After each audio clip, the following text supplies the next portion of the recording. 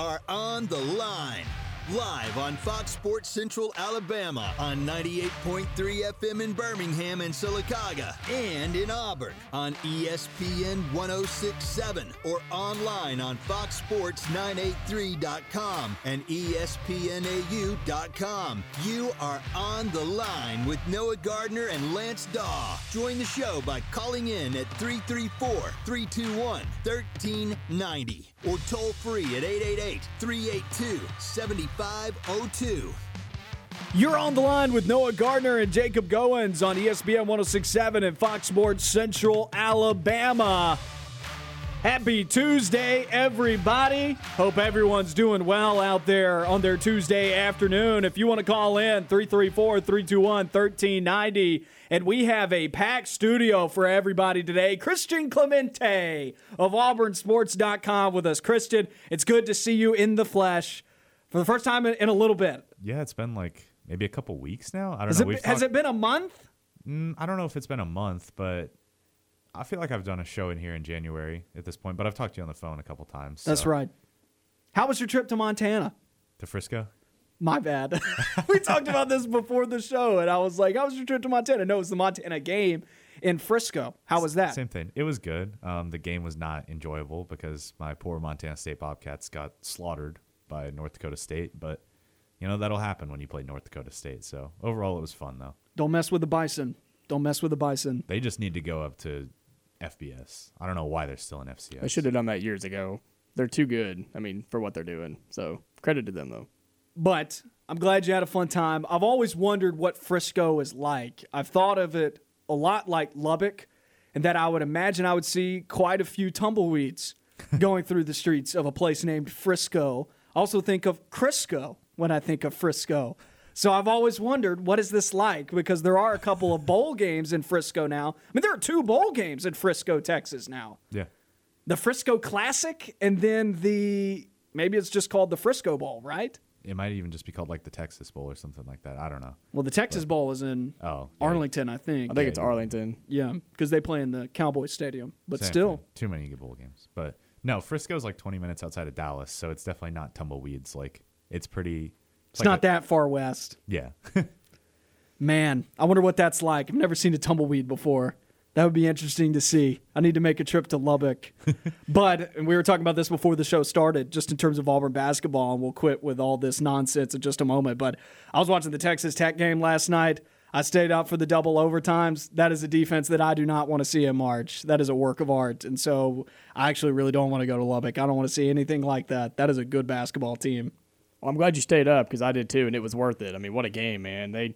Both teams battled, and it's one of those games where you hate to see somebody lose because they played so well. But Kansas playing at home, man, Allen Fieldhouse, what a place. What a place to play. I want to go so bad. Never been. But, what a basketball game. That's what we love to see. A standalone game on Monday night, can't beat it.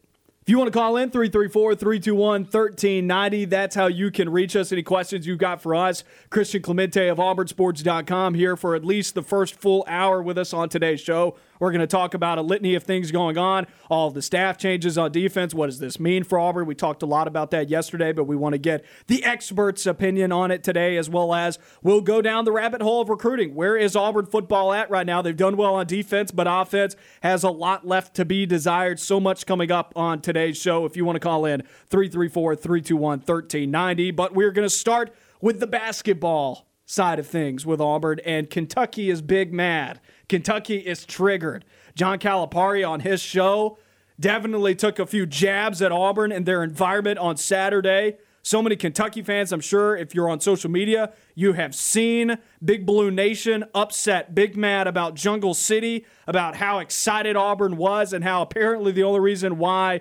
Auburn was excited was because they were there to see Kentucky play basketball. I wanted to take some time to debunk some of the nonsense. And I said this on yesterday's show, and I've been saying this for a couple weeks. I said eventually Auburn basketball is going to become a villain. Eventually Auburn basketball is going to become the villain in college basketball. Bruce Pearl is a figure that many people like to hate on in college basketball. He has his fair share of folks that people do not. They don't like him. Let's just be real. And for Auburn, it seems like there's a bias against Auburn in football, basketball, baseball. It just seems like it can't register in people's minds that Auburn can be an elite team for whatever reason. People love to hate on Auburn, And although Auburn for a while was the lovable underdog this year, I now think they have crossed into that threshold, as we've seen all across the sport over the last week. Some folks even going as far as to call out Auburn's credibility and strength of schedule in the media sphere of things from the Kentucky side. I just think it's outlandish to take a jab at Auburn's credibility and strength of resume this year and what they've done up to this point. Auburn clearly looks at this moment like the best team in college basketball. Yeah, on KenPom, they've been hovering around like 15, 20-ish range in terms of strength of schedule. They played a pretty solid non-conference schedule. And then, the Kentucky writers were saying, oh, what's this SEC schedule? Auburn doesn't make their SEC schedule. No. That they're given a schedule before the season, they play it out. So, I mean, I don't know why you'd be complaining about strength of schedule. Auburn has played one of the toughest schedules so far, to be honest. And when you get to be the number one team in the country, that hatred starts to come from everywhere because everybody wants to see the number one team go down because it's fun to watch. And that's what's going to come with the territory of Auburn being the number one team in the country. But when it comes to their schedule, all they can do is play the next team. Kentucky just happened to be the next team on the schedule Saturday. Auburn plays like that and has that kind of energy for every single game they play. Dylan Cardwell has his shirt off more than he has it on. I mean, let's just be honest. So that wasn't special for Kentucky, I promise you that. And those fans were in Auburn Arena, and the jungle was camped outside Friday night and Saturday to see Auburn, not Kentucky. And Auburn's rustling feathers. Let's be real. The way Auburn's fan base on Twitter attacks with memes, it's all in fun. It's all in love, in good jest. Unless you're on the receiving end of it. See, but I don't even think, and you go and look at the memes, they're not bad, nasty they're not memes. malicious at all. Hilarious. It's like, that's funny. There's a ton of Auburn basketball players on bad boy mowers across the sea with Bruce Pearl looking like Poseidon. Like, that's hilarious, It's objectively funny. But people are getting big mad about this. But Auburn's obnoxious isn't the right word. It's not obnoxious to us. To other people, it may be obnoxious at this point. And I think Auburn's crossing into the threshold because this team talks, too. Mm-hmm. They like their trash talk. They are in your face about it. And because they're so excited, they have crossed into the threshold that this is a villain now in college basketball. I'm here for it. This team's good enough to play the villain role. And maybe that's something, this is the bulletin board material. I hope the players saw all the things that John Calipari and all these Kentucky beat writers are saying right now. I hope they see that because it's bulletin board material. Yeah, no, I would agree with that. I would actually go back to Jacob's point. I'm going to disagree slightly about camping out. Now, they're camping out because I think they want to see Auburn, Kentucky. I don't think students are going to camp out for the Oklahoma game this weekend. Sure. But I don't think it's a disrespect to Auburn's team to say that they camped out because it's the Kentucky game. They didn't camp out to see Kentucky. They camped out to see Auburn against Kentucky. They camped out because that's just a big game. It's a rivalry game. They wanted to see their team play in a big game. Yeah, exactly. That's fair. And I mean, students are still going to line up way beforehand for the Oklahoma game, but they might not camp out. So they might camp for the Alabama game, though. They might. That doesn't mean that Auburn's there to watch the Alabama game, or excuse me, they're not there to watch Alabama play. They're there to watch their Tigers play against a good basketball team. Right. And I agree. And I'm not going as far as like the Kentucky person who said, "Oh, they camped out to see Kentucky." That's not the case. They camped out for a big game where at the time number 2 Auburn was playing the number 12 team in the country. That's kind of formed as a rivalry over the past couple of years. And Calipari had a good quote on that show. He said, "This is what happens every time we play." And that's true for years with Kentucky. People go crazy when Kentucky comes to town. And so you're right, Christian. That's true. People come to watch Kentucky play because it's Kentucky and it's the brand. And that's what happens every time teams play Kentucky. But at this point, Auburn is so good and they're better. And then the number 1 team in the country, people are coming out to watch Auburn play in big games, like you said, Noah. Mm-hmm. Likewise, though, and this is where Christian's getting at with this Auburn team, is that they want to see their team play Kentucky. It's never been like this before for a Kentucky game. Auburn's never camped out before for any game, right? Like this Kentucky game, and Calipari should know this. He's been to Auburn even recently over the last 5 years when it's been a big game. It hasn't been like this. Auburn didn't even storm the court on Saturday when they won. There was a time within the last 7 years when Kareem Canty goes stupid with his performance in that game. Auburn upsets him, has no business winning that game. Auburn finishes with a losing record by a handful of games that year. Auburn storms the court, right? The persona and the atmosphere around this Auburn program right now is on a whole different level. And so I think it's a jab, and it's kind of a pompous jab at that, for Kentucky to say, oh, it's because of us. No, you've been here before. It's not just because of you. It's reached this level because of us and what we're doing, what Auburn's doing. Of course, we're not going to do that for Oklahoma, so we want to see a big game, and you play a role in that. But the reason why it's hit this level is because Auburn's great at basketball. Yeah. And Auburn was supposed to win that game on Saturday. Yes. And in years past, that's not the narrative. They're favored by 4 points. When Auburn beats Kentucky, it is an upset until this season. This was the first time we've seen it to where Auburn is supposed to beat Kentucky. They're favored to beat Kentucky. And I'm glad they didn't storm the court because they shouldn't have. Because if you're the better team. Yeah, live, I was like, don't storm the court. Exactly. Don't storm the court. I was hoping all day they wouldn't do it, and I'm glad they didn't. And it shows that Auburn is at the top and they belong to be there. It's like Indiana back in the middle of the week. I don't know if y'all saw this. Indiana upset Purdue. And granted, that's a big upset. They're unranked. Purdue's a top 5 team at the time. And they win that game and they stormed the court. But I'm thinking to myself, oh, how far the Indiana program has fallen, that they're the unranked team that just upset their rival who's top 5. And Indiana historically is the better basketball program. They're a blue blood. They are. Now, can teams fall from – can teams be – expunged, right, from their history of being a blue blood? Indiana would be pretty darn close, right, considering their recent history in the program. But it's crazy to see a team fall that far and then go and storm the court, right, for a team that historically, that is not a team that they would have stormed the court over, right? Hey, North Carolina's getting that way. Falling from the ranks of the blue bloods, you think? Yeah.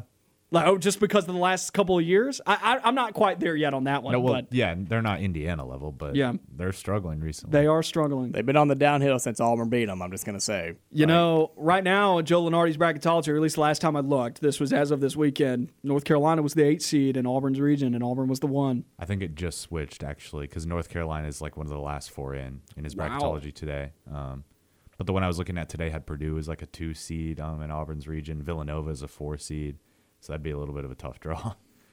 Go figure. It always happens that way. But it's also, a lot of it's based off of locations. So when people want to point out, oh, well, they're being unfair to Auburn, a lot of it is based off of locations. Like what region Auburn goes into is also based off of where that 1 seed in that region is getting to play. Like, so it's very likely that Auburn could end up playing in Greenville, South Carolina for their first matchup. But the region that they go into could be the Midwest region, which has the Chicago regional final matchup, right? And so, like, some folks are like, well, why isn't Auburn playing in the South? It's because the 1 seed in the South may be playing in San Diego or something like that, right? So it doesn't always match up like that. Auburn's going to get the closest location to them as possible, depending on if they get that top overall seed. But they even still, depending on where all the 4 teams are from, if they're all from different regions, it'll end up working out just fine for Auburn getting a favorable matchup in the first round. They're a 1 seed, right? But it would stink for Auburn to get another region of death, if you will, like they did a couple of years ago. But going back to the strength of schedule point, you were talking about the SEC because I know exactly who you're talking about that took the shot at Auburn's strength of schedule earlier today. And so I went and did some digging on the numbers. You can't point out Auburn's strength of schedule right now in terms of Q1 and Q2 wins. Auburn's 10-1 in Q1 and Q2 games. Let's look at the rest of the top 10 right now. Gonzaga is 6-2. Arizona is 6-1. Baylor is 9-2. Kansas is 10-2. Purdue is 6-3. UCLA is 6-2. Houston is 2-3, and they're 0-2 in Q1 games. Poor Duke, the poverty program that is the Duke Blue Devils. They're 4-3. Michigan State is 7-2. Don't talk to me about strength of schedule. Auburn's got the best one out there in terms of Q1 and Q2 games. It's wild to me. There's going to be an argument from this point on for the season because, unfortunately for Auburn, they only have 1 ranked team left on their schedule. We talked about that yesterday on the road at Tennessee. And, yes, that's going to hurt them strength of schedule. But to this point, no, you can't make the argument that their schedule hasn't been tough. They played, like you said, Christian, a lot of good non-con games before the SEC. But, unfortunately, they've only got the 1 ranked team left. So Auburn just has to go in and take care of business. But there's some good teams in the SEC. A lot of teams fighting to get into the tournament right now. Like that trip to Arkansas is going to be extremely tough. I'm predicted that as the next Auburn loss personally, but that's trip what to Noah Arkansas said is yesterday. going to be tough. The trip to Mississippi State is not going to be easy. That's what I said. There's still some really tough teams they have to play. A and B. The same person that said, "Oh, look at the SEC strength of schedule," and they were saying like, "Oh, you know, LSU is ranked this." They wouldn't be ranked that highly probably if they had to play Auburn twice because they might be losing twice to Auburn. Yeah, LSU's not playing good basketball right now either. Yeah. They lost to Tennessee and whatnot, and then you want to bring up, but also let's bring up Kentucky's schedule, though, right? It's like, what has Kentucky done this year, aside from beating Tennessee by 30, which I'll be honest with you guys. Look, Tennessee's talented. We know they're loaded up with talent. They've recruited well. They're a good basketball team. But the time that they played Tennessee, what had Tennessee done? All they're doing is struggling. This is a team that played Vanderbilt the next game and shot 34% from the floor and 21% from three. At Vanderbilt, guys, Tennessee's not all it's cracked up to be either. And outside of that win, Kentucky has beaten no one. As far as quality opponents are concerned, they have beaten no one. They've played 4 ranked teams this year. They're 1-3 in those games. Exactly. Their only win was at Tennessee. Lost to Duke, LSU, and Auburn, and they beat Tennessee. They're 1-3 in ranked games this year. And so that brings me to my last thing that I wanted to debunk, that I've heard this a little bit, and why Kentucky fans are big triggered. I think it's absolutely preposterous for someone to have said just because Kentucky was up by 10 with Ty Washington healthy with about 10 minutes left in the first half, I think it's ridiculous to say, oh, well, Kentucky would have won if Ty Washington hadn't gotten hurt. There's still 3/4 of the game left. You can't prove that. Ty also wasn't having necessarily a huge impact in the game offensively, and he's also, historically this season, struggled on the road a little bit. Now I think it does play an impact in the game, certainly, especially because Kentucky's kind of a thin team already. But, that's just an advantage Auburn has. Auburn is super deep, and Kentucky's not. Bruce talked about it yesterday in the press conference. He's like, people will say that you have 10 or 11 good guys, and he's like, yeah, we do, and you probably do too, but you don't play them. So I don't know. I think the Ty Washington thing is being overplayed a little bit from Kentucky's 100%. side. They're triggered, man. It's the truth. It would have been different, honestly, if it was Severe Wheeler that went down at that point and didn't return to the game. Because Severe Wheeler was balling. And even when he left the game and then was able to come back and stuff like that, he was having a huge impact on the game. And he was almost unstoppable. Ty Washington was not unstoppable up to that point. Did I see something that John Calipari wants to ban screens? He wants to. Okay, so that got overplayed a little bit. He wants to ban blind screens, essentially. Like the crackback block. But it's that's what most screens are. Yeah. That's the point of a screen, actually. Call it out. Yeah. That's my thing. Call it out. Oh, I think he did, but you could not Can't hear hear a it. word. Right, exactly. And that, it definitely was overplayed. I understand where he's coming from because there is a safety part of it. It's like the blindside block in football now. But at the same time, that's part of setting a screen, like you were saying. A lot of times they don't see it. That's the point. That's what a screen is to stop the defender. And, what are you going to do? Tell him it's coming? I don't know. I have a buddy that I play pickup basketball with a lot, okay, and he listens to the show a time or two. I hope he ends up listening to this podcast as well. Shout out to you, man. You know exactly what I'm talking about. Secret screens for the win, man. Okay, that guy's a beast. I always enjoy playing basketball with him. Also, it's not like Walker Kessler lowered his shoulder or did anything malicious in the screen. It was just a situation where someone that was 5'8" or 5'9" ran into a 7'1" brick wall. Who had been posted up for 3 seconds. He stood and waited for them to run into him. And also, and you're coached to do that. You are. If you're going to be pressing my man full court every single possession, we got to do something about that. We can't just let you do that, so you set a screen on somebody. Yeah, and the guy had no idea, man. He was looking the other way, running full speed, and just ran into a wall. You feel bad for him, but... Because it does hurt. Part of basketball. It does hurt. I ran into the secret screen before. My nose bled. Man. It was a good time, man. It was a good time. All right, let's take a quick break here. When we come back, we're going to talk about tonight's basketball game. Auburn is on the road at Missouri. The newly ranked number 1 Auburn Tigers. What statement do they make tonight in Columbia, Missouri?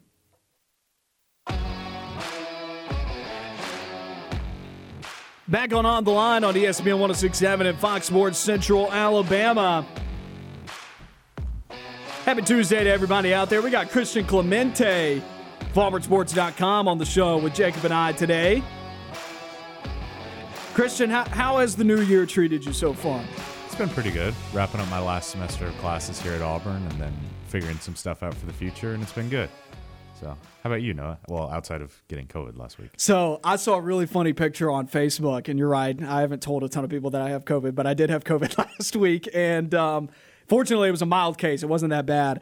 But I saw a picture on social media. It was of The Walking Dead, and they were all cornered by a bunch of zombies. And it was those few of us in 2022 who still haven't caught COVID yet, and we're still trying to avoid it, right? And I saw that as I was in the doctor's office getting, officially tested and whatnot. And so I was like, wow, bummer. I guess I'm a part of The Walking Dead now, right?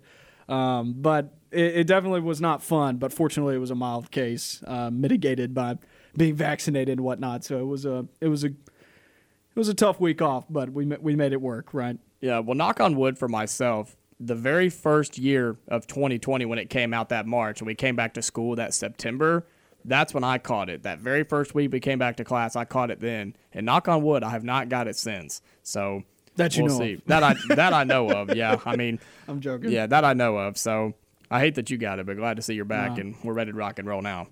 2022 has definitely started better than 2021, and 2021 was probably a better start than 2020. We're slowly a lot better, but a lot to talk about in the Auburn sports world, and we'll get to football-related things in our next segment. Let's talk about tonight's game against the Missouri Tigers. Auburn, on the road, newly ranked number 1 team. This Missouri team, though, has had the propensity to be a bit of a wild card, a loose cannon, if you will. You look at some of their games, they might lose by 43 to Arkansas.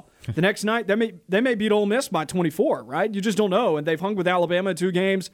I'm uneasy about this one just because it's Auburn's first game ranked. Auburn is vastly more talented than this Missouri team. It should be total annihilation. It should be. But the thing is, you just don't know what Missouri team you're going to get. And this Missouri team does have the ability to push good basketball teams. I think it's going to take a complete meltdown from Auburn just because this team is so talented and it's so deep that the entire team would have to be off against Mizzou just because I think the talent difference is so wide there. Because, Jabari Smith could have an off night, and then Jalen Williams comes in. Walker Kessler gets in foul trouble, and Dylan Cardwell comes in. They're so deep, and they have so many different talented scorers and whatnot. And with all due respect to Missouri, I just don't think they can compete with Auburn because, people will say, oh, Auburn might be lackadaisical a little bit because they got that number 1 ranking, and they're just not fully motivated. I think they're still motivated. That's not a Bruce Pearl team. I promise you they're going to go in there and they're going to be motivated, wanting to get better. So that's not a concern for me at all. I don't think this game is of much concern. Well, the messaging now from Bruce Pearl, because he's a master motivational coach in college basketball. I think he's one of the best motivators, if not the best motivator in college basketball. Now what he's going to tell them is look, they don't believe you should be number 1. Now that it's what is the next thing that you're going to be striving for? Obviously this team wants to win a national championship, and so it is important for us to all remember rankings mean absolutely nothing in college basketball. At the end of the day, to a degree, it can affect the perception of your team in terms of when the committee rolls around and how they rank you through their scrubbing process as far as seeding is concerned. It's more important if you're winning big games, and teams like Kansas always get a bump in terms of their seeding in comparison to maybe where they're ranked. Maybe not by a ton, but it may be the difference of a seed line just because of what you've done on your resume. At the end of the day, though, being ranked number 1 in college basketball means nothing because it's not like football. 4 teams don't make the dance, 68 do. And so Auburn's now got to – it's great to have strived for this, to have wanted this because it's a historic moment for Auburn. Now it's got to be in the blinders. Mm-hmm. Yeah, you could have celebrated that for a little bit. It's got to be in the blinders now because this is not your end goal to be on top. And so when I actually saw you tweet earlier today, Walker Kessler's Instagram post and his location was on top. They are on top, and I don't want to read too much into that, but I'm also all right, put that in the blinders, man. You're not on top yet. On top is when you win in March. I promise you they have. I promise you. Bruce Pearl would not allow any of his teams to soak in having the number 1 ranking in January for more than a day. Well, and that's it right there. It's only January. It's the end of January, but a ranking doesn't matter. Yeah, it's cool to be number 1, and yeah, it's cool to make history. But that was yesterday's news, literally, for Bruce Pearl and the Auburn Tigers. They're ready to go, and we've talked about it already. Bruce Pearl doesn't let that happen with his basketball teams. And to go on tonight's game, Christian, you hit it right on the head. This team's too talented. They could all have an off night, and they would still probably win this game tonight. Again, nothing against Missouri. This team's just too talented, man. There's too many guys that can come in at any given time. They can play 11 different guys. That's insane to have on a college basketball team. They're too talented. Auburn, it should be a good, easy win tonight. First win as a number 1 team, and roll into a game against Oklahoma on Saturday. I'm going to be real. Looking at this Missouri team, some of their statistics, the difference between what they've done in conference play versus what they've done holistically this entire season. Get this, guys. Just 3-point percentage. Just looking at this and how different this team has been and how much of a wild card they've been in conference play as opposed to how atrocious they were in non-conference play because this team was getting blown out by everybody in non-conference play. Liberty, Illinois, whoever it was. It could be someone like Liberty or it could be a top 25 team like Illinois. They were that bad, but this team was only shooting 27% as a team this year. The entire year, they have shot 27% from 3 as a team. In conference play, they're 5th in the league, shooting 33%. On defense, they're holding opponents to below 30% from three. That's fourth in the SEC. As a team nationally this year, across the whole year, 36% is what they've been giving up beyond the arc. That's outside the top 300. So in conference play, just conference games alone, they place in the top 5 in both offense and defensive three-point categories. But nationally, across what they've done across the entire season, so that's incorporating non-conference play, this team's outside the top 300 in both of those categories. I mean, that shows you how different this Missouri team has been in conference play as opposed to what they were before SEC play started. Yeah, I mean, they're playing a lot better now, and I think one of the biggest keys in the game is limiting Kobe Brown, because when he does go off, like, he goes absolutely off, and he can single-handedly take over games. It's like KT Harrell in the good old days. I didn't get to see any of You his didn't get to games, watch so KT, no, man. That was a little bit before my time. But Kobe Brown will go off, but he's also never had to face, Zepp, Allen Flanagan, Katie Johnson, drive to the basket against Walker Kessler. So I think Auburn will be able to limit him.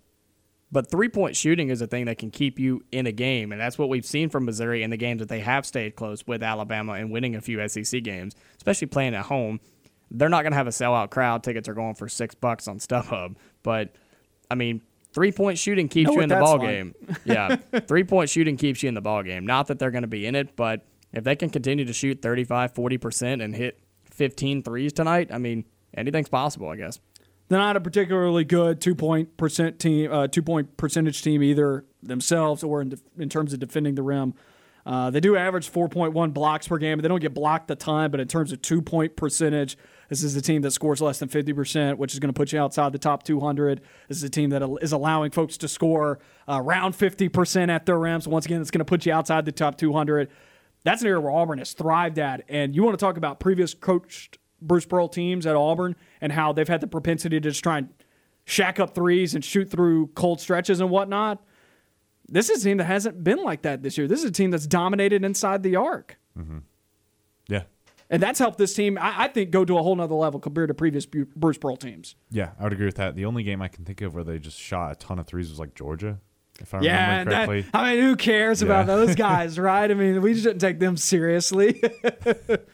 And I think one message, too, that Bruce has used going into this game, a little off topic from what we were just talking about, is just the last time he had a number one team, they turned around and lost the next game. Yep. So, the very next game on a Tuesday night on the road. I don't think that's happening tonight, Agreed. but definitely something to watch out for. They better play good. That's all I'm saying. Back with more of On the Line on the other side of this break.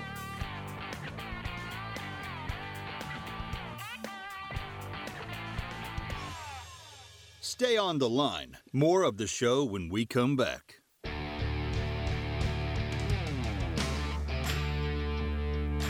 Back on the Line, Noah Gardner with you on ESPN 106.7 and Fox Sports Central Alabama. Jacob Goins in the studio. If you want to call in, you haven't wished the man a happy belated birthday as well as a new era. Well wishes here on the Line as he is the new co-host here on the show with me. Christian Clemente of AuburnSports.com with us here for at least the first hour here on the Tuesday edition of the show. Have talked a lot of basketball here to open up today's Tuesday edition.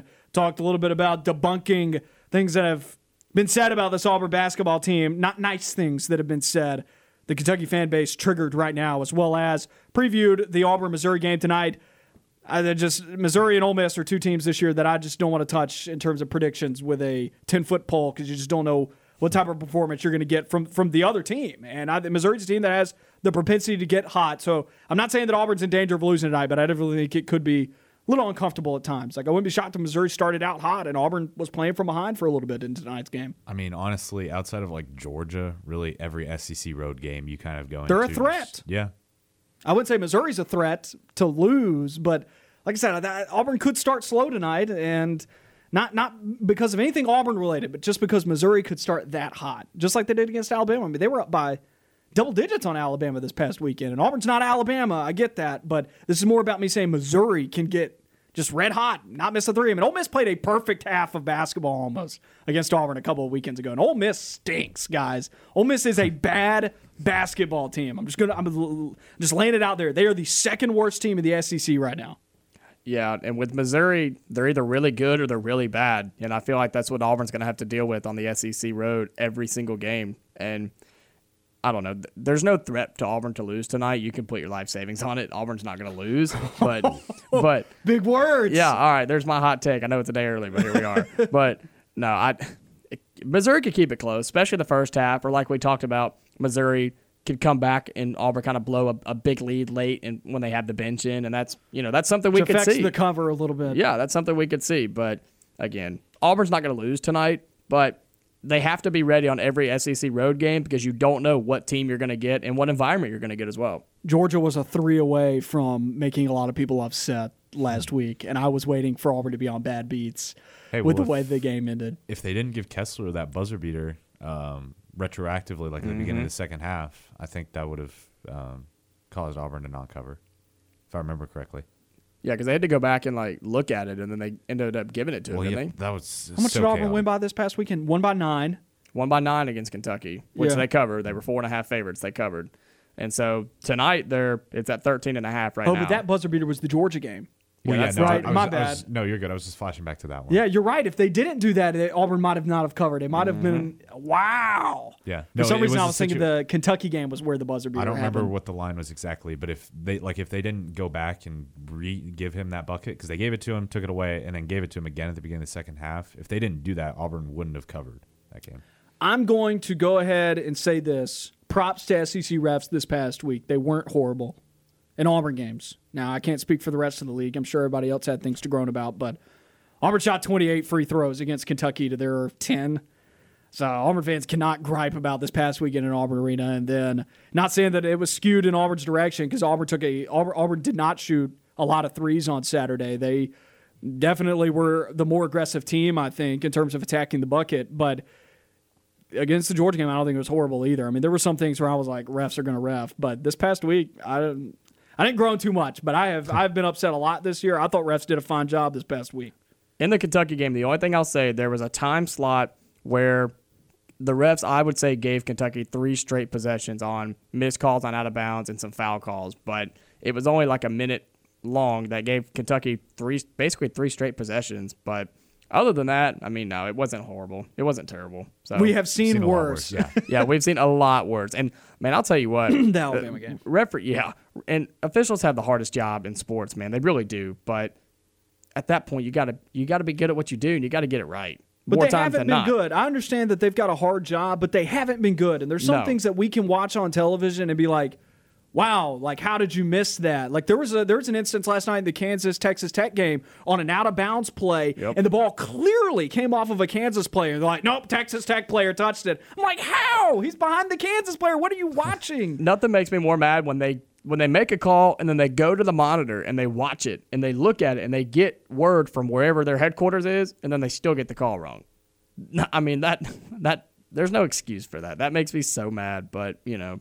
On a technicality, too. So on a technicality, times, Arkansas fans know about that. That's why they have hatred for Auburn like nobody else. Let's talk to Christian about what's going on in the Auburn sports world, taking this in the football direction now, and basketball recruiting, too, because there's a lot to talk about there. But what's coming out from you that people can be looking out for on auburnsports.com? Yes, we'll have some recruiting stuff because Junior Day is this weekend. Auburn tried to do 2 different Junior Days, actually. They tried to do one this past weekend as like an in-state exclusive one. Problem was it was Alabama's Junior Day this weekend, so everybody went to that because they were already anticipating coming to Auburn's Junior Day this next weekend, the weekend of the 29th Oklahoma game. So pretty much just about every prospect in the state that's highly rated will probably be here this weekend, and guys from Florida, Georgia, just the area. There's going to be a ton of kids here, and they'll be at the Oklahoma game and stuff like that. So it's going to be a huge weekend for the 2023 recruiting class. The 2022 class, signing day is next Wednesday.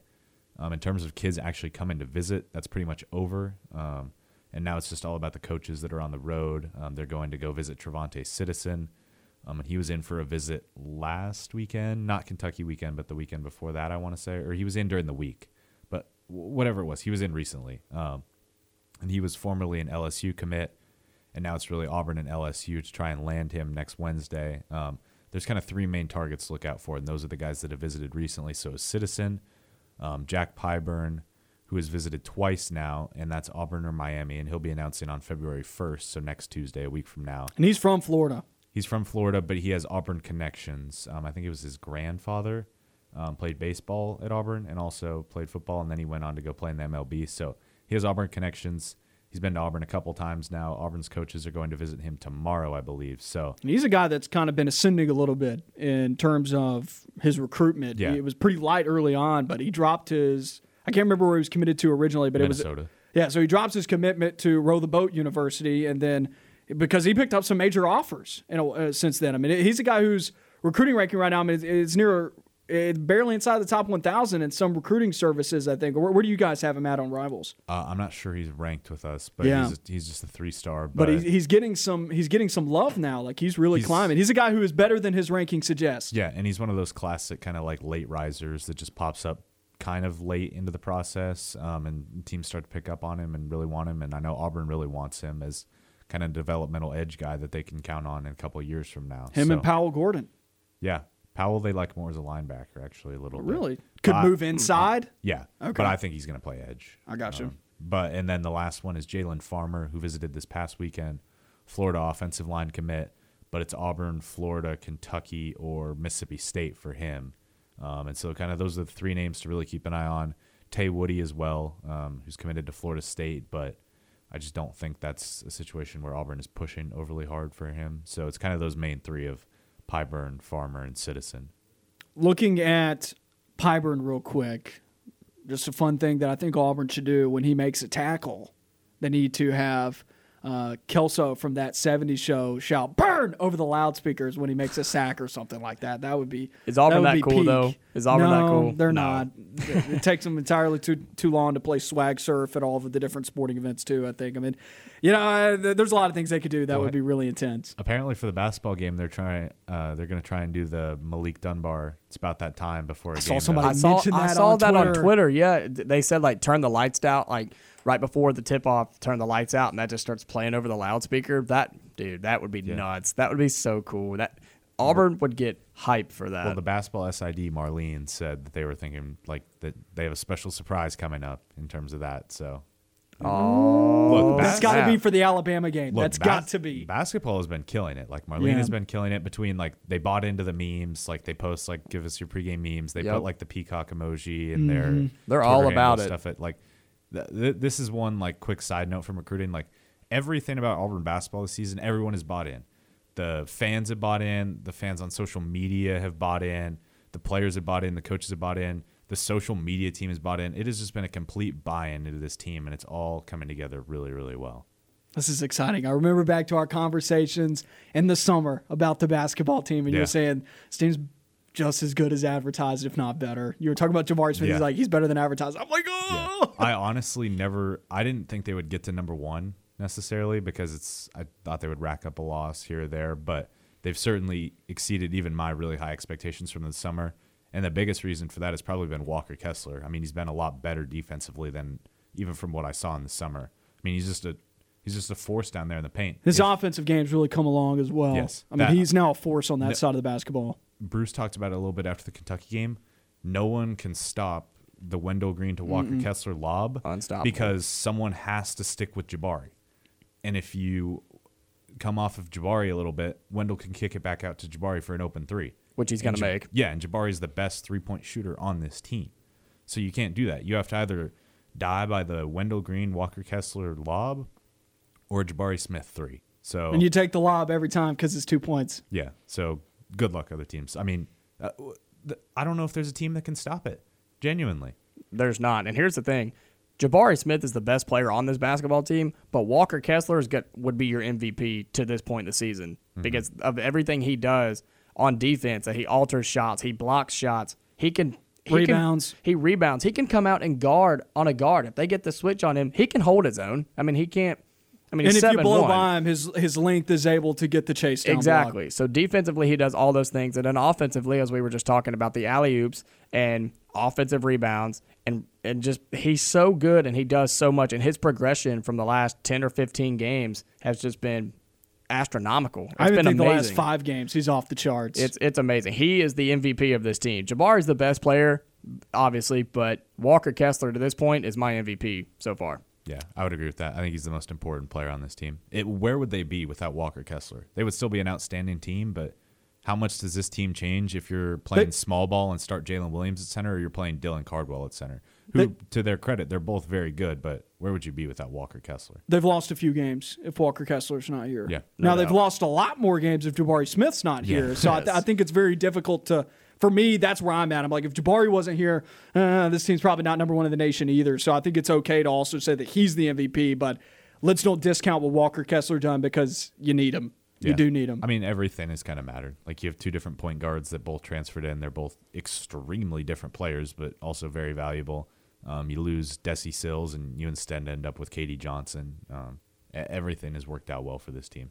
And the no drop off, no drop off from the bench coming in. Like when the starters come off the floor and the bench comes in, I don't really notice a drop off, and that's unheard of in college basketball. He's got his rotation set up very nicely. I'm glad he's not platooning. At one point, I thought that it was possible for Auburn to platoon this year. I do not think that is in Auburn's best interest to platoon swap, because I do think the secondary unit for Auburn, although it can hold its own, I don't think you want all five of those guys on the floor at the same time, because they are more. We have noticed this. They are more turnover prone. They're just not as good at protecting the basketball. They're a little bit more.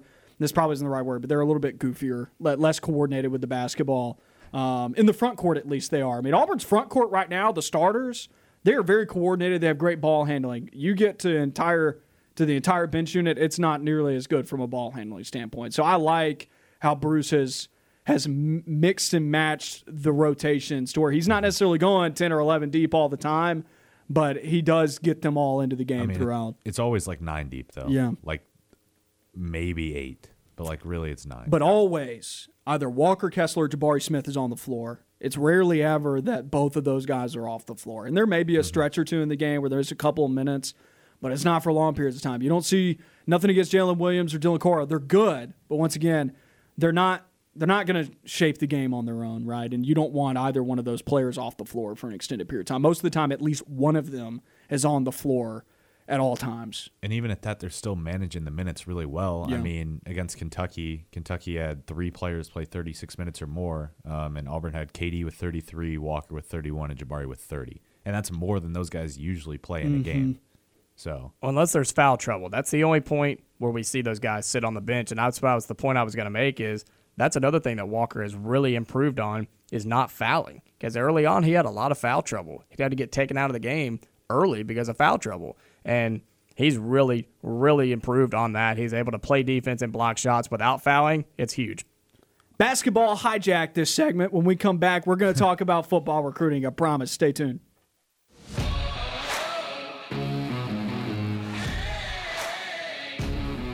Back on The Line, wrapping up hour number 1 of the Tuesday edition of the show. Got about 5 minutes left with Christian Clemente of AuburnSports.com. We'll leave what's on tonight for hour number 2 because I want to soak up every minute we've got left with Christian Clemente with recruiting knowledge, football, what's going on. You said there are 3 recruits left to look out for. Javonte Citizen, Jack Pyburn. It is Jack, right? Yes. And then Jalen Farmer, the Florida commit right now. Let's take a look at each of these guys, where Auburn stands with him right now. Javonte Citizen's the one that everybody wants to know about. Yeah, he's the big one. He's the top 100 running back, previously committed to LSU, but LSU is still the major player going up against Auburn. He visited Auburn and LSU both last week. I think LSU visited him yesterday. Auburn's visited him today. He's the big name, and we've known that since the early signing day. It's like, okay, well, Javonte Citizen's still on the board. How do you end this class with a bang? You get Javonte Citizen. And they're trying extremely hard. And if they're able to do that, it's going to be because of Cadillac Williams and the relationship that he's built there. He's done a fantastic job going into the state of Louisiana, working really hard to build that relationship with Citizen. And now, they're right at the home stretch. They have a fantastic opportunity to finish this, but it's going to be tough, man, because Brian Kelly and LSU are doing the exact same thing. They want him really badly. And there's a quicker path to playing time at LSU right now. Yeah. There's not a Tank Bigsby. Well, they got Noah Kane out of Penn State. 2.7 yards per carry. I'm joking. Yeah, no, but I get what you're saying. But yeah. Both teams really, really want him. Florida and Miami are also involved, but it's really just Auburn and LSU battling it out for him right now. But he would be the guy at Auburn, I think, after Tank. Nothing against Jarquez. This is just how I view Jarquez. He probably will be the starter, but I see a running back by committee at Auburn in the future where these guys are going to get the lead back will get 15 carries, and that's about it. Yeah, I mean that's what they did with Tank this year. You know, I mean realistically, let's say you do get Citizen, and you're looking ahead to next season. You know, after Tank is gone, you'd have Jarquez, Damari Alston, and Trevante Citizen. All three are very talented, and all three are deserving of about an equal amount of carries, probably. Now, with that said, this staff thinks Trevante Citizen is an absolute baller. Like, they think he is a plug-and-play. He could come in and play right away as a freshman and, like, be a starter. That's not going to be the case if Auburn were to get him because they do have Tank Bigsby, but they see him that way in 2 years. Yeah, they think he is an absolute stud. And that's why some folks may not like what I'm saying here because I like Jarquez a lot. But I don't envision Jarquez being the it guy in this running back room in the future. And I don't think that – I mean, if they get Trevante Citizen. Now, if they don't, then I could see it. But at this point, I think his skill set as a running back doesn't necessarily fit the scheme. I agree. I don't mean that in a negative way. Yeah, I agree. And I like Jarquez Hunter. He's a great athlete, but I agree. I don't see him being number one on this roster. I see him being used and a valuable player, but I don't know. Obviously, they're looking for Trevante Citizen. They want an it guy at running back that's kind of that one-cut speedster that's got a little bit more in his arsenal than what Jarquez has shown at this point. Would they use Citizen like in the passing game more, do you think, since they think he is such a stud? I mean, is that something they would probably do or no? In your opinion? If they get him, they're going to find a way to get him on the field next year. Whether that's passing, running, whatever, they're going to find a way to get him on the field. Pyburn, Auburn, Miami. Where are we feeling about the linebacker? Yeah, so FSU was a school to watch as well, but FSU didn't offer, so it's just Auburn, Miami. He was going to commit on the 27th of January. Now he's going to do it next Tuesday. But I think Auburn's probably in the driver's seat here just by a little bit. I mean, he's got connections to Miami, being from Florida and whatnot, but he's been to Auburn a couple times now. He went for an official visit. He came back for an unofficial for the Kentucky game, which you can't get much better of an atmosphere than that. I don't know if you got to see the tents and all that, but just absolutely incredible visit weekend for recruits to be here. I would lean Auburn, but not by a whole lot. That's a really, really tight battle going into his commitment. Moving away from Jalen Farmer, because I know you don't know a whole lot about that situation. It's kind of hard to gauge where he's at. He's just a very quiet kid that doesn't really like to talk as much, which is fine. Basketball recruiting, because that was off the chain this past weekend. Like you just said, man, Jungle City created an environment that there were a lot of basketball recruits, and the Kentucky game at Auburn's going to be like Auburn, Alabama in football. Yeah.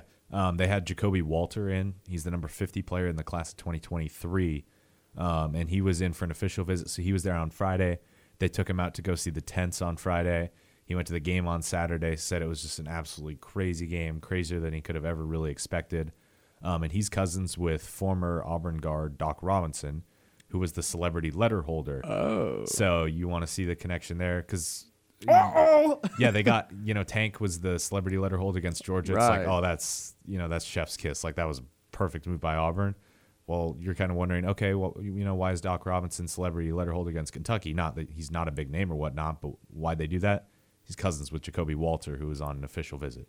Incredible planning by Bruce. I did think that was out of left field, but wow, that's genius, man. Christian, I appreciate you taking the time to speak with us today.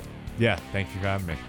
That was Christian Clemente of AuburnSports.com with us for the entire first hour of the show. If you missed any of his great nuggets, go and find him on AuburnSports.com, as well as go and check out our podcast wherever you get your podcast. We'll be back with hour number 2 coming up at 3 p.m.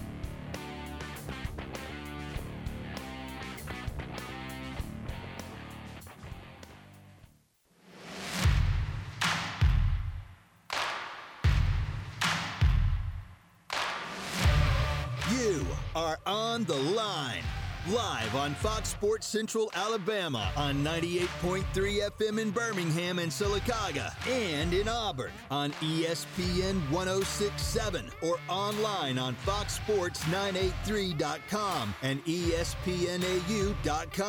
You are on the line with Noah Gardner and Lance Daw. Join the show by calling in at 334-321-1390 or toll free at 888-382-7502.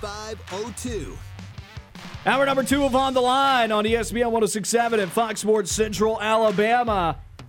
If you missed any of the show so far today, you missed a good one. Christian Clemente of AuburnSports.com was with us for the first hour. If you missed it, go and find the podcast. Apple Podcasts, Google Podcasts, Spotify, Stitcher, and iHeartRadio is how you can listen to our show. We're going to start off hour number 2, as we do every day, with Making Headlines.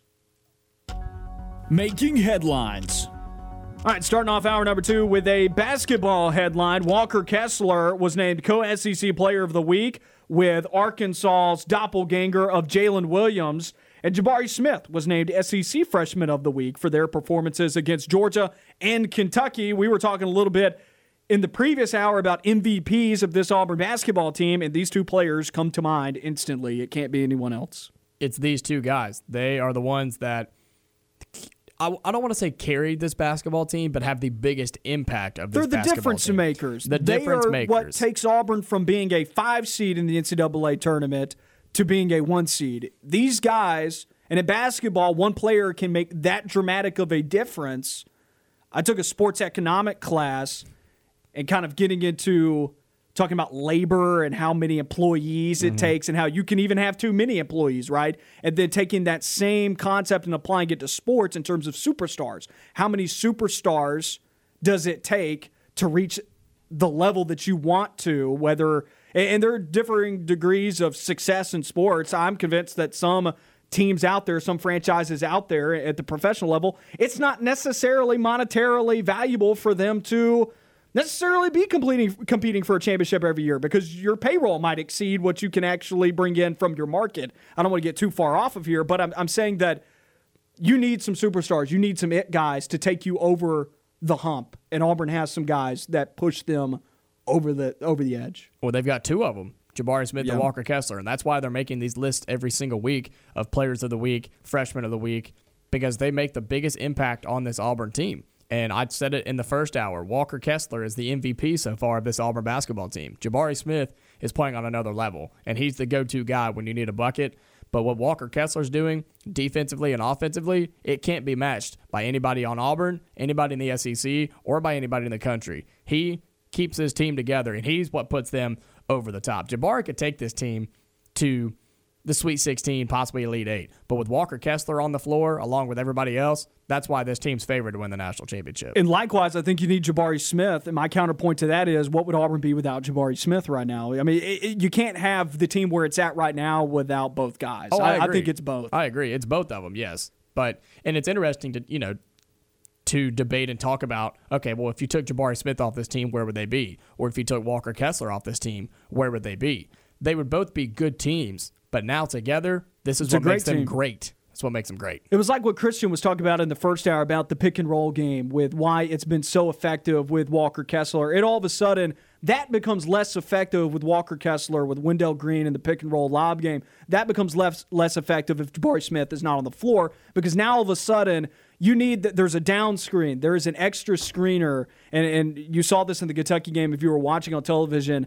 Bill Raftery was breaking it down, and in this specific instance, it was Devin Cambridge. So you have an extra guy in the lane that's screening, and it requires you to bring someone else off.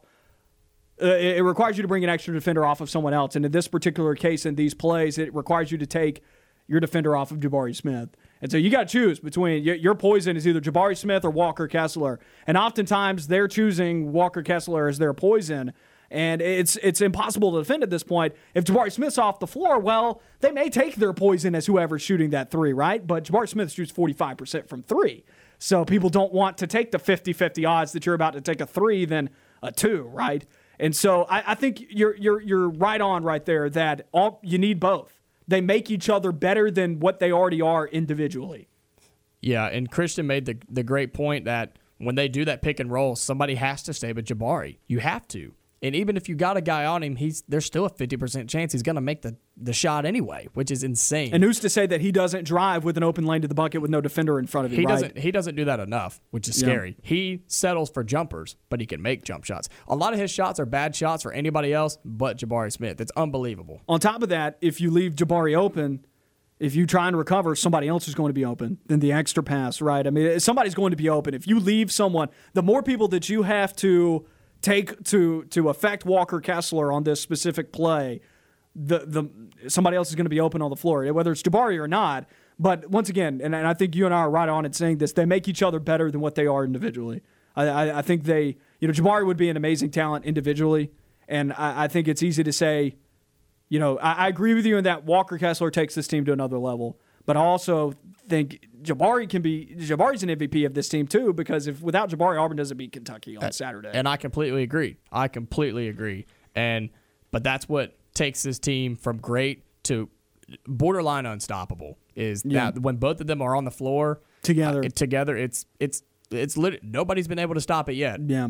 So we'll see how it goes. And I say that Auburn should run with Wendell Green and Walker Kessler, run the pick and roll, lob, and jam every single play until somebody proves they can stop it. Because as of right now, you can't. Throw the ball up 11 feet in the air, and Walker Kessler is the only person that can touch it. So why not do it until somebody stops it? It may be boring. It may be, it's not pretty at times, I guess. But if it works, if it ain't broke, don't fix it. Still talking about this Auburn basketball team. Once again, Walker Kessler named co-SEC Player of the Week. Jabari Smith named SEC Freshman of the Week. This basketball team is so deep. It's so talented. And I love talking about the discussion of, who could be the MVP of this team and how much that those two, not that they need each other to be great on their own, but the team needs them to both be on the floor. That they're so much better together. I mean, the compliments that this team has, it's so well fleshed out. Everything is working so well together. The chemistry is there. And it's there from all, 8, 9, 10 guys that play on the team, whether they're starters or come off the bench. Everybody's connected. It seems like they're all playing on the same string. When somebody comes in, there's no drop-off. The pieces fit so well together. The puzzle is completely made, and this thing, it's an animal right now. And both of those guys are deadly assassins on their own. And Jabari Smith and Walker Kessler together, borderline unstoppable. There's no other way to put it. Going back to what I was talking about with sports economics and what I took in college on that is, sports economics is literally the study of making decisions in sports, right? And so that can go to anything. It can go to business decisions. It can go to front office decisions and whatnot. We covered a lot of different things, and I don't claim to be an expert or anything like that. I'm just calling on something that I learned in school, right? But we were talking about superstars and how you can have too many. Look at the NBA right now, right? Look at the Los Angeles Lakers. They got LeBron James, Anthony Davis, and Russell Westbrook. That team is below 500. Carmelo Anthony. Yeah, that team is below 500. At some point, you need. At some point, you got too many leaders. You don't have enough, people that can follow them, right? You don't have enough supporting them. And Auburn has just the right mix of superstar talent and then supporting staff on the team. And they're all good with their role, right? Like we have talked a bit about, it's crazy to not see Chris Moore playing, considering he was a 4-star recruit. And he's had to wait his turn, but they're all extremely supportive. And you've seen videos of what this team is in the locker room right at halftime of the Kentucky game, and who were the two players that don't play hardly at all, but who were the first two players to speak? Chris Moore and Stretch. Exactly. Everybody fulfills their role. This team has the right mix. They've got it. This team it's the best team in the country, and I don't see how people can take shots at it right now in attacking its credibility and what it's done to this point. You're just not watching, or you're just a hater. And that's so special to have when you have guys on the bench that don't play, doesn't even log a minute in the game, but yet they're the most hyped up, supportive players on the basketball team. It's unheard of. And when you have that, that's when you know you have a special team. That's when you know you have a special group of guys. And that's when you know that a team as a whole is a team. They're not individual players. They're ready to play as a team and make a run in March. Next headline, Auburn on the road tonight. It's a game where Auburn needs to show up and play well. They don't have to play outstanding. They are better than Missouri in all aspects of the game, in athletics and just basketball skill, and as a team as a whole, better coach, everything. Auburn needs to show up, play a good game, and just come home with a win. That's all there is to it. Possible reasons for concern. Missouri shooting the basketball. We talked about it in the first hour. When Missouri shoots the ball well, I know this is kind of duh, but when Missouri shoots the ball well, they play really well, and they compete with teams in the SEC. And they're really spotty when it comes to their consistency and their shooting the ball. But if they can come out and knock down 10 or 15 threes tonight, they can hang with Auburn if they can do that. That's the only reason I would have any concern for Auburn. It's just keep Missouri down and out early.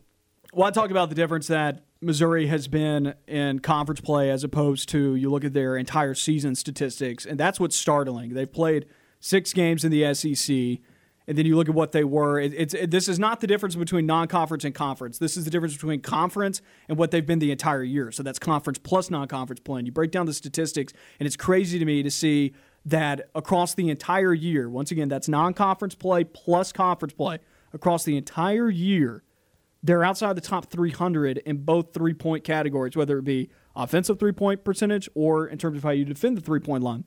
But in conference play, they're top 5 in the SEC in both of those categories, in just SEC games. That tells you how different this team has been and the propensity that they have. In conference play, this has been a wild card team. When they are not on, they are terrible.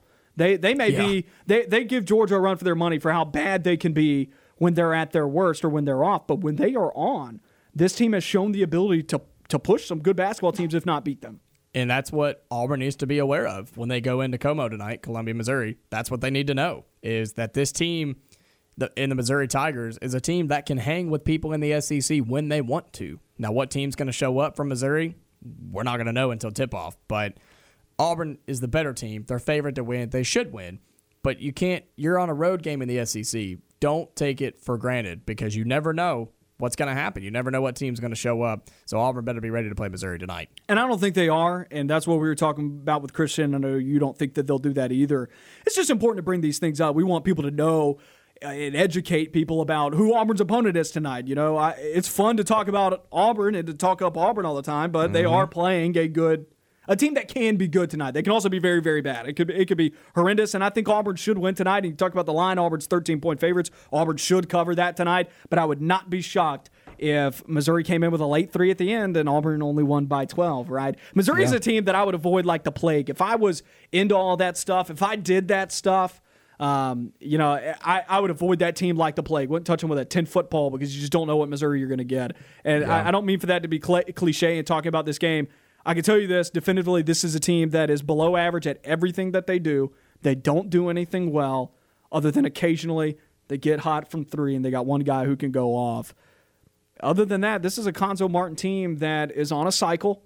Like it is every 3-4 years, they're going to have a team that can go to the NCAA tournament. They're going to be a top 6 team in the SEC. But even those years, like they were last year, because that's what they were last year, they were a very disappointing team.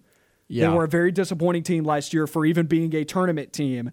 This squad this year, it's now reverted back to the beginning of the cycle where they're just bad. They just don't have anything. They just don't have it going on. And it seems like when they make the tournament, they're always around that 8 or 9 seed every single time. Yeah. They're always that middle of the pack seed when it comes to the NCAA tournament. It won't be this year. Do you remember they were one of the top 16 seeds last year when they released the preview of the bracket? And I was like, no way. This team is not that good. And then obviously they stunk by the end of the year. I mean, and it happens that the Conzo Martin teams, they just play a gross offensive style of basketball. It's so much slower. And if you're not an efficient team with that brand of basketball, you're going to get beat by a lot of schools because you just don't have enough field goal. You don't have enough possessions. You don't have enough field goal attempts to make up for the misses. And this is the team, remember, a couple weeks ago, news broke that Missouri fired Conzo Martin in the middle of the season, and then they had to come back and say that wasn't true because he wasn't fired. So that's just more controversy within their own program, which I don't understand how that happens. Fake news, I guess, broke that he was fired, and then Missouri had to come out and say, no, he's still with the program. It was after a bad loss. I forget which one it was, but that's just kind of the things that are going on with this Missouri Tigers program. But here's the thing. They can shoot the 3 when they want to, and they're playing at home. And Auburn's playing an SEC road game. It's a game that you can't take for granted. Don't overlook it. Come out and play your best game. You're the number 1 team in the country. Prove it. And he's a good coach. I like Conzo Martin. I mean, I'm looking at his head coaching resume right here, and I want to point out how cyclical it is for him and across his coaching career. I mean, at Missouri State, he goes 11-20, 24-12, and 26-9. This is way back in the late 2000s, early 2010s. He then gets his first big job at Tennessee, and look at what happens at Tennessee. He goes 19-15, 20-13, 24-13. Steady build-up right there to making the NCAA tournament in his last season. All of a sudden, that's his last year somehow. He goes to Cal, 18-15, 23-11, 21-13. You're seeing double-digit losses in every single season on his resume. There's a lot of inconsistency there with some good seasons baked in, right? And in his 3 years at Cal, only went to the tournament one time. You look at what he's done at Missouri, 20-13, 15-17, 15-16, 16-10 this past year, and now they're 8-10. I mean, there's just a lot of inconsistency baked into it. There's some good years in between, and they always play hard. That this is not a team that's given up by any means, and that's why I think Auburn should be aware of not a potential upset tonight, but this one, like I said, Missouri could start hot tonight, and Auburn fans looking around like, why does this keep happening? It's like Auburn's going to get the best shot from every team that they play this year because of the number beside their name. Yep, you nailed it right there. Auburn is going to get everybody's best shot, best game every single night they come out and play on the floor, and that's part of the territory. That's what comes with being the number one team in the country. So Auburn has to be ready to play the best version of the basketball team that they're playing that night, and it's no different tonight in Missouri. Third headline under making headlines here to start off hour number 2. Alabama taking on Georgia on the road. They're the undercard to Auburn's game tonight on SEC Network. They're at 5:30. They're looking for revenge for the national championship game. That probably is on their mind. I would imagine. I'm sure it is. Basketball team doesn't care that much, but they're probably like, let's get them back. Let's stick it to them. Yeah, I mean, again, Georgia's like, ooh, you caught me. We're 5-80. We don't care. Basketball? What's that? They didn't even know it was basketball season, I don't think. But who's Tom Crean? No, that's one of those games that is, I think it's going to be ugly to watch. I'm going to be really honest. Isn't every Georgia basketball game ugly to watch? Yes, and Alabama games at times as well. And that's a game that Alabama should win. And if they lose, they should really look into themselves. So you say that, but I could see Alabama losing this game tonight. I could too. That's the road. The problem, yeah. It's the SEC. I have a hard time believing Georgia's going to go winless in conference play. Yeah, I mean, you get a poor shooting performance from Alabama on the road, which happens a lot this season. Georgia, believe it or not, I mean, and I broke this down on last week's show. Georgia offensively, that's not the problem with the team. They're still going to score. They're going to get to the 70s. Defense is what's atrocious with them. They're giving up over 80 points a game in conference play. It's horrible. Get this, Jacob. Opponents score inside the 2-point percentage. Opponents score 60% against Georgia. Jeez, 60%.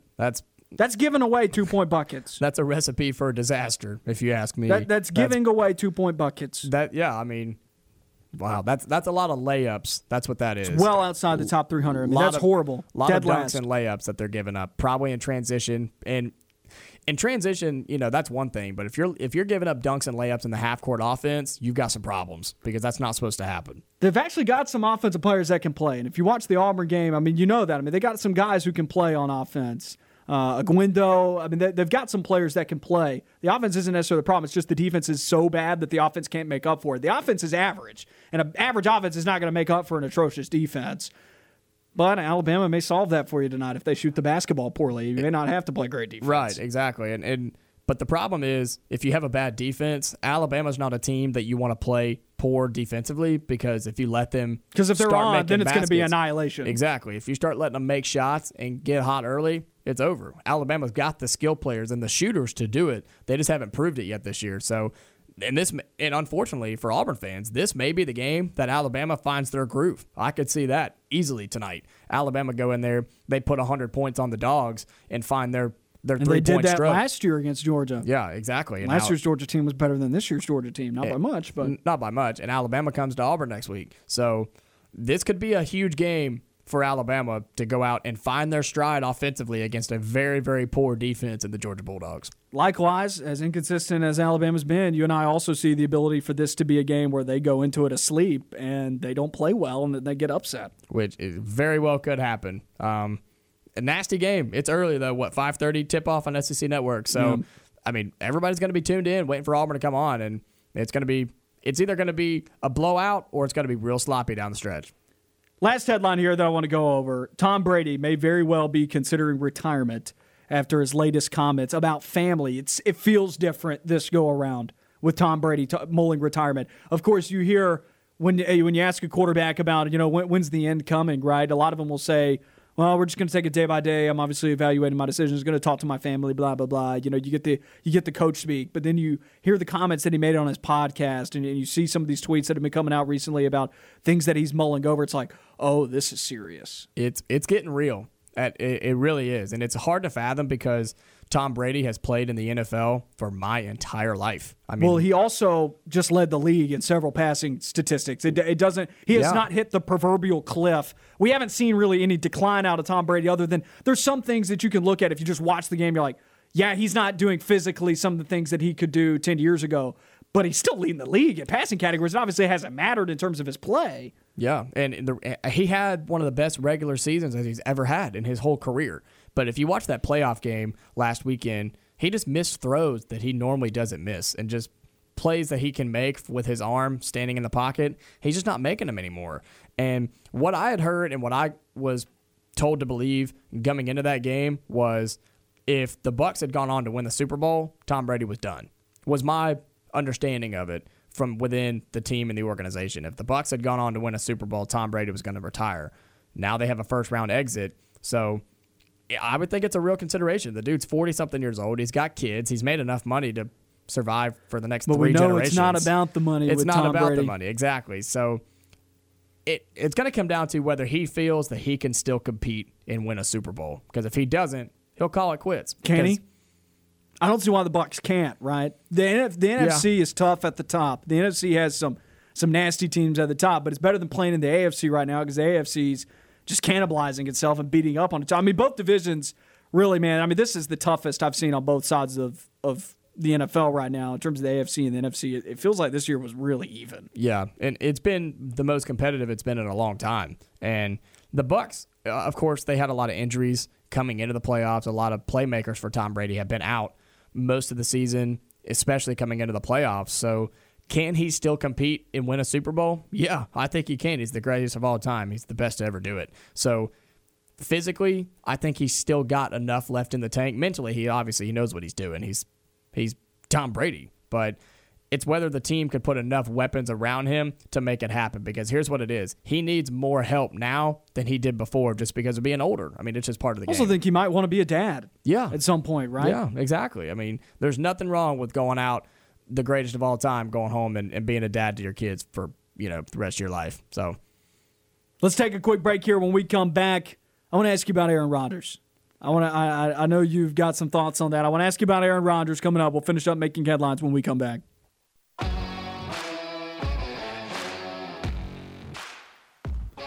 Back on the Line, Noah Gardner with you and Jacob Goins on ESPN 106.7 and Fox Sports Central Alabama. Fun show so far today. We had Christian Clemente for the first full hour. If you missed any of it, go and find the podcast wherever you get your podcast. Talked a lot about Auburn basketball in the first hour. Special team all coming together at just the right time. Everybody's balled in. Something different about this basketball team this year. We're going to head to the phone lines now. 334-321-1390 is the number that you can reach us by here on the Line. And we got Terry with us. Terry, how's it going, my man? It's been a little bit. Great. Noah, how you doing, man? I'm doing good. I'm back from being sick. It's good to be back in the studio. Great to have you. Hey, Jacob, how you doing? I'm doing good, man. How you doing? Doing well. I disagree with you, but I think Tom Brady will come back. I think if they can just keep some guys healthy at receiver and not make any bozo decisions by signing guys like Antonio Brown. But that's what they. As far as the basketball team, guys, you know what the greatest thing about them being ranked number one is? What is it? It takes the huge attention and distraction off the Mickey Mouse football program and Brian Harson's attempted destruction of the football program. I wouldn't say it's an attempted destruction, but it is nice to enjoy something and to see it excel at the highest level rather than only bring us grief and frustration. So I'm with you there. I get tired of people disagreeing. They can disagree with me all they want, but what I say is fact, and the fact is they had a losing season. They did. I mean, what I say is facts. Yeah, they did have a losing season. The best receiver on the team left the team. He blew leads at 25-point lead at home. He lost to an inferior team in South Carolina. I'm not into moral victories, guys, and some people are. I'm not either, and I think folks should expect Auburn to be great in football. I just think that there's a timetable there for Auburn to get there, and it's not going to be as fast as you or most people want it. But I do agree with you, Terry. We want the same things. I want Auburn to be great in football. I just think it's going to take some time to get there. Well, I don't want great. Now, greatness is fine. That's fantastic. But I want consistency, and I don't want consistency being 5 and 7. And I don't think it will be. Headed. Well, that's where they're headed. I mean, I don't. Again, Noah, you've heard me say multiple times. I don't think Brian Harsin wants to be at Auburn. I think he regrets taking the job. Personally, that's just my personal observation, though. I don't have anything to back that up. That's just a personal feeling. I just look at the guy that's still learning how to coach in the SEC. He's ran off both of his coordinators now because he wanted something else, and that's fine. That's his decision as the head coach. That's why he makes the big bucks. But I think there's a reasonably decent chance that they won't have to fire Brian Harsin. He'll leave on his own. But guys, I made this point. In Pat Dye's first year and Tommy Tuberville's first year, they went 5 and 6. But you've seen the way the program was headed. You didn't see that this year, and I don't want to hear about beating LSU. because LSU wasn't very good. You saw it And for the only thing first Ole 8 Miss did better games, but then the last 5 games it went in a clear, different direction. I'm with you. It definitely feels different. And you know what? You blew a 25-point lead, lost an inferior team, and couldn't close the deal in Alabama. Terry, we got about to go to break in about 30 seconds, so we're going to let you go, my man. We appreciate the call. Take care, guys. That was Terry on the line. So, I mean, look, the first 8 games, like I said, it felt different. Things were going great. Nobody was complaining, right? Then the last 5 games, I mean, they lost 5 games in a row. And it's clear right now there's a fork in the road with Auburn football. And I've said this many times. I don't think you can, without a shadow of a doubt, say that it's going to be disaster next year. I don't think you can say without a shadow of a doubt that it's going to be positive. But one thing is for sure, it better start heading in the right direction because people are losing patience. And here's the thing. Got to give Harsin the benefit of the doubt. He has the hardest coaching job in America right now. There's no doubt about it. Give him time. Give him time. The timetable is definitely a lot slower than people want it to be.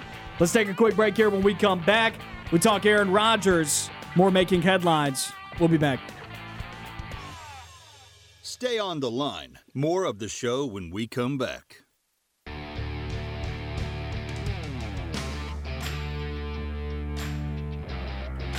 Got about 25 minutes left in the Tuesday edition of On the Line. Noah Gardner and Jacob Goins with you on the show.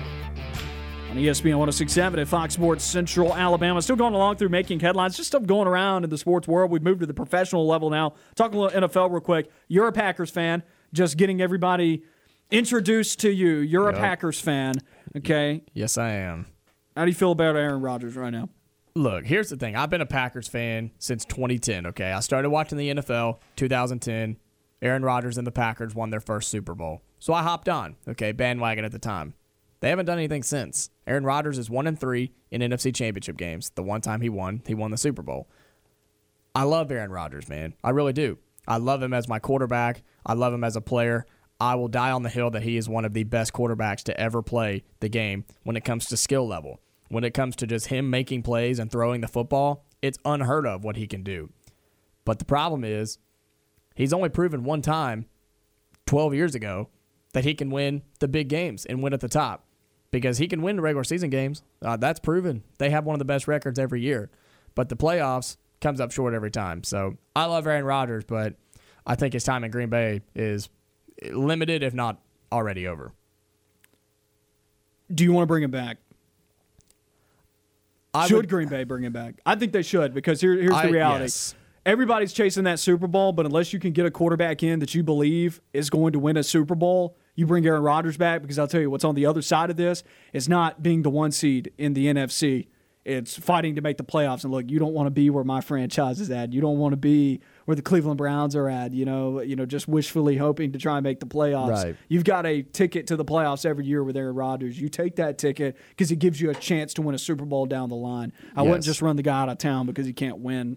Yeah, I mean, he can win. He's proven it before. It's just it's got to happen again. And there's 2 ways to go with this if you're the Packers. You either give Aaron what he wants and try to commit to him for another year or 2, get some more weapons, and try to make one more run at this thing, or you completely reset, trade him away for picks, and completely rebuild and commit to a rebuild. There's no in between. So I don't know what they're going to do. I hope they bring him back because at the end of the day, he's still one of the best quarterbacks in the NFL. And they're going to have to figure something out, man. 10 points against the 49ers in the divisional round is not okay. I mean, it's just not. Obviously, it's not going to get it done, and it didn't then. Still talking about other headlines going on today in the NFL. Sean Payton stepping down for the New Orleans Saints. Levi Fitzwater, obviously friend of the program. We'll have him on Thursday for our Playing the Line segment with him. Levi, I asked him, I said, are you okay, man? He's a New Orleans Saints fan. I asked him, you okay? He says, I'm not okay. This came out of left field for me, man. Yeah, I wasn't really expecting this today on a Tuesday, but I mean, I think it's been coming for a while, especially with the Saints' just questionable quarterback situation that they've had ever since Drew Brees has gone. And I saw a thing today. Yes, you could become the Saints. Yeah, exactly. You want to bring Aaron Rodgers back. Exactly. You could become the Saints. Because we have Jordan Love, which he's good, but he's not played Is enough. he? Do you know No. for sure? And that's what I was going to say. He hasn't played enough to where we don't know what Jordan Love is. But here's the problem with the Saints. Sean Payton's now gone. Drew Brees is now gone. And they're still $75 million over the cap.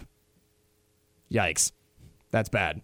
They have a lot of money that they're trying to make up for. But I think it's been coming for a while. I mean, ever since Drew Brees left, things have been kind of going downhill. They had a heck of a run, but this is probably the end of said run. He was there for what, 16 years now at New Orleans? So I think it's okay. There's some rumors about him going to Dallas. I'm not sure if there's any wherever Sean to Payton goes, but that team, that franchise instantly becomes better for it. They instantly become a better franchise. The dude can coach. There's no doubt about it. But I think maybe the time has just ran its course in New Orleans, and I think they probably felt the same way. Well, I think he may see the sinking ship.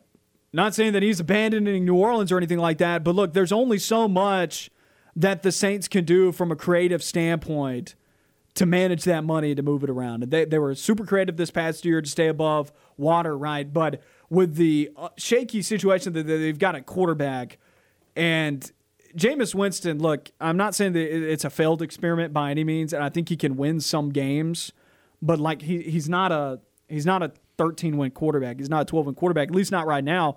And if Sean Payton's looking around and saying, look, all of the weapons that I've got right now, we can't even afford to pay it right now. These guys are going to leave.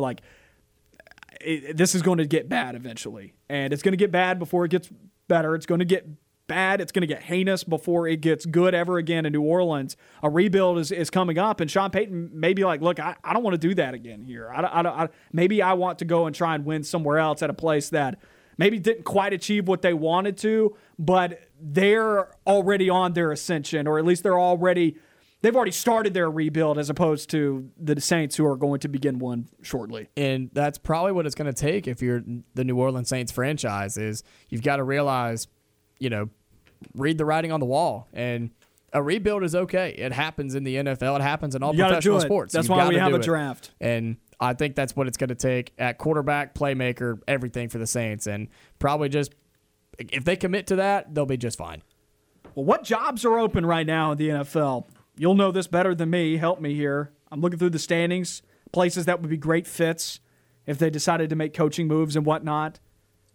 In the NFL, of course, right now, the Saints firing Sean Payton, and then you could really honestly say that the Dallas Cowboys job may be up for grabs because. But there are no other jobs open at this point, right? Or am I just forgetting off the top of my head?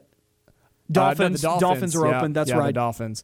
The Dolphins, which is crazy. Interesting. New Orleans and Miami are not that far away. I mean, they are as far as drive time, but like the Gulf, man. I mean, you just hop on a boat. I can't believe they did what they did, because I think Miami's going to be pretty good in the next few years. They ended the season pretty hot. I mean, they started the season with 7 straight losses, and now they had 7 straight wins. I mean, that's pretty solid. That's a crazy turnaround. Raiders are open. Raiders are open because they had the interim coach in there, of course, with all the Gruden stuff. And that's a heck of a job in Vegas. I mean, they've got a team out there. I know they lost, but they've got a team out there. Bears are open. I wouldn't go there. That's just Vikings are open. Opinion. But yeah, that's not a bad job, I guess. You don't want him in your division. No, I don't want Sean Payton in the NFC North, because are the Broncos open? Coach. Broncos were one of the first teams that came to mind. I was like, they're a team that's like there but not there, right? Like they need a quarterback, but they're a team that's there but not there. And they also compete at the same time. Like when you play Denver, you're like, crap, like we got to play Denver this week. Nobody wants to play the Broncos. But no, there's some head coaching vacancies across the NFL, and I was going to say Dallas too. I think that job is, if somebody like Sean Payton called up and said, hey, I'm interested, I think they may listen, because I didn't agree with the Cowboys hiring Mike McCarthy to begin with, because he was fired from Green Bay for a reason, and here we are. They've proven it. The Cowboys had probably the most talent in the entire NFL, and here we are, first round exit yet again. There's some teams where I think it would work for Sean Payton, where he's definitely inheriting a better situation financially, a better roster and whatnot, a little bit more to work with. Denver is a team that comes to mind. It feels weird to say Sean Payton could be the head coach in Denver, but I don't know, man. I mean, it's not as. I don't think it's not nearly as bad as a Cap situation, and they compete, and they're 7-10 in a tough division. Yeah, it does sound just a little weird, doesn't it? Sean Payton coaching the Broncos. Sean Payton coaching anywhere but New Orleans sounds weird. Yeah, no, I agree, but the dude, I don't know how old he is. He's a younger-ish guy. I mean, he's got coaching left in him, so I don't see this as the end for Sean Payton. Sean Payton is 58 years old. So he's got 10 years of coaching left in him, of good coaching years, if he is successful. And it very well may be a situation where he takes a job, fails for 2 or 3 years, and then he calls it quits because maybe he's just not, doesn't have it anymore, whatever. But SportsCenter recently tweeted out 14 minutes ago. This is what Sean Payton said. Sean Payton addressed what may be next in his career. Once again, this is via SportsCenter. Quote, I still have a vision for doing things in football, and I'll be honest with you, that might be coaching again at some point. I don't think it's this year. That's not where my heart is at right now. Well, there you go. So sounds none like of these openings. So take a year off and see what's going on after that. And that's not bad. I mean, the dude's been coaching for so long that take a break, man. I mean, he's got a family. So we talked about it earlier with having families and stuff. So with Tom Brady having a family, same thing. I mean, take a year off and reassess after that. He's made enough money to where it's not a problem. Absolutely. Going back to talking about things in the Auburn sports world, we had Terry on the line with us in our last segment, and I meant to actually open up this segment with letting you respond to some of Terry's call. You had some interesting points that you brought up to me during the break, and I always enjoy having Terry on the line. If you want to call in, 334-321-1390. Terry was saying that he just doesn't think this is a good fit between Brian Harsin and Auburn, saying he doesn't think Brian Harsin wants to be here. I don't believe that, but I know you've got some points to counter that as well. And I'll be honest, Terry, if you're still listening, that's a take that I haven't heard yet. And he was saying that just what he sees, Terry, he said he doesn't believe Harsin wants to be at Auburn.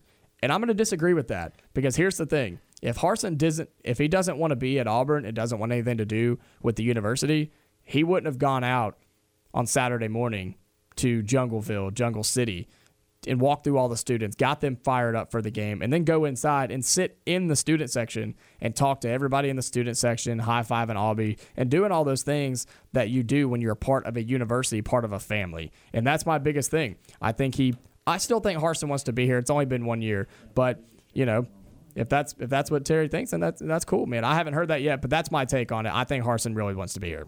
I think he wants to be here, too, and I think there's a lot of evidence when things were going great and Auburn was 6-2, and sure, we're a lot further away from that right now, but when they were 6-2, and you see some of the videos that they were putting out of when Auburn won at LSU and how excited everybody's slinging water everywhere and everything. I mean, you think about that, you think about those moments, it's like guys are bought in, and he likes being here.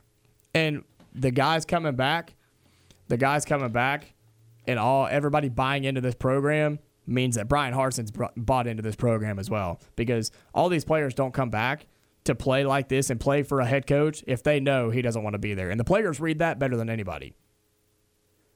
Head to the phone lines now, 334-321-1390. Ed is with us now. Ed, how's it going today? I'm doing pretty good, guys. How are y'all doing? Doing real well.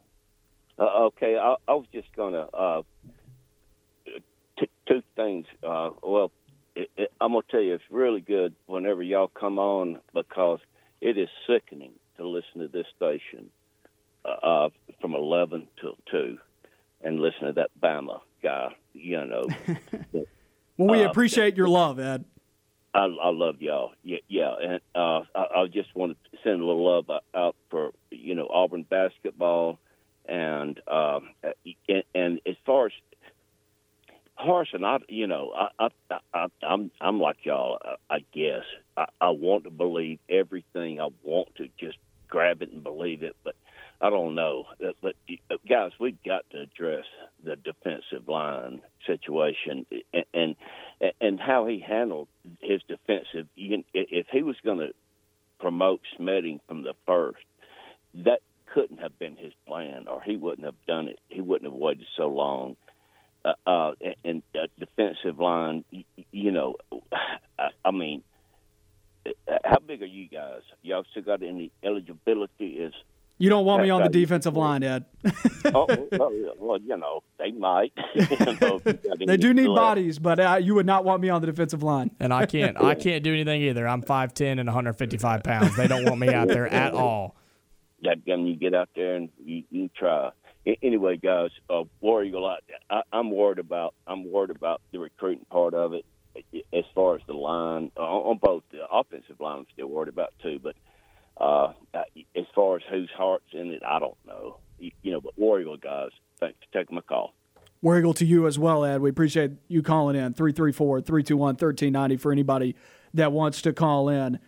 I definitely think that you got to get better production out of the defensive line. I don't expect there to be too much I don't expect there to be different bodies on the defensive line this year, and I don't think that's a bad thing. I like Colby Wooden back. I think Colby Wooden's a great run stopper.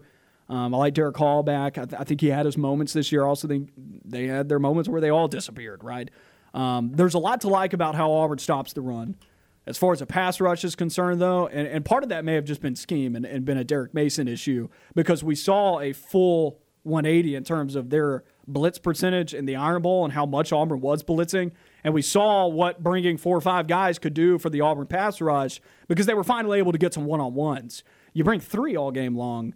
Some of these, I mean, the 2 of them are double-teamed. If 5 guys are blocking 3, 2 are double-teamed. And one of them is in a one-on-one, and you're not going to win that one-on-one every time. I mean, so I don't think Derek Mason did this team any favors with his scheme from a blitz perspective. Now, also, if you look at the stats, from a blitzing perspective, I mean, Auburn did get the job done, I think, for the most part this year defensively. In about 8 or 9 games this year, Auburn got the job done defensively. 3 games they didn't, and it cost them in those 3 games.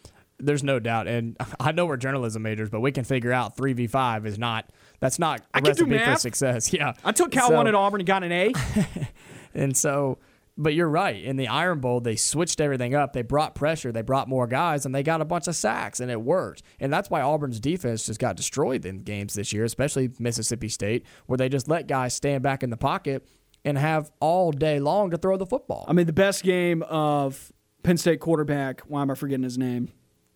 Sean Clifford, the best game of his career was against Auburn. Because he had all day long. And he's not, I mean, no hate on him, but he's not that good of a quarterback. One of the best games of Mississippi State quarterback. Why am I forgetting his name?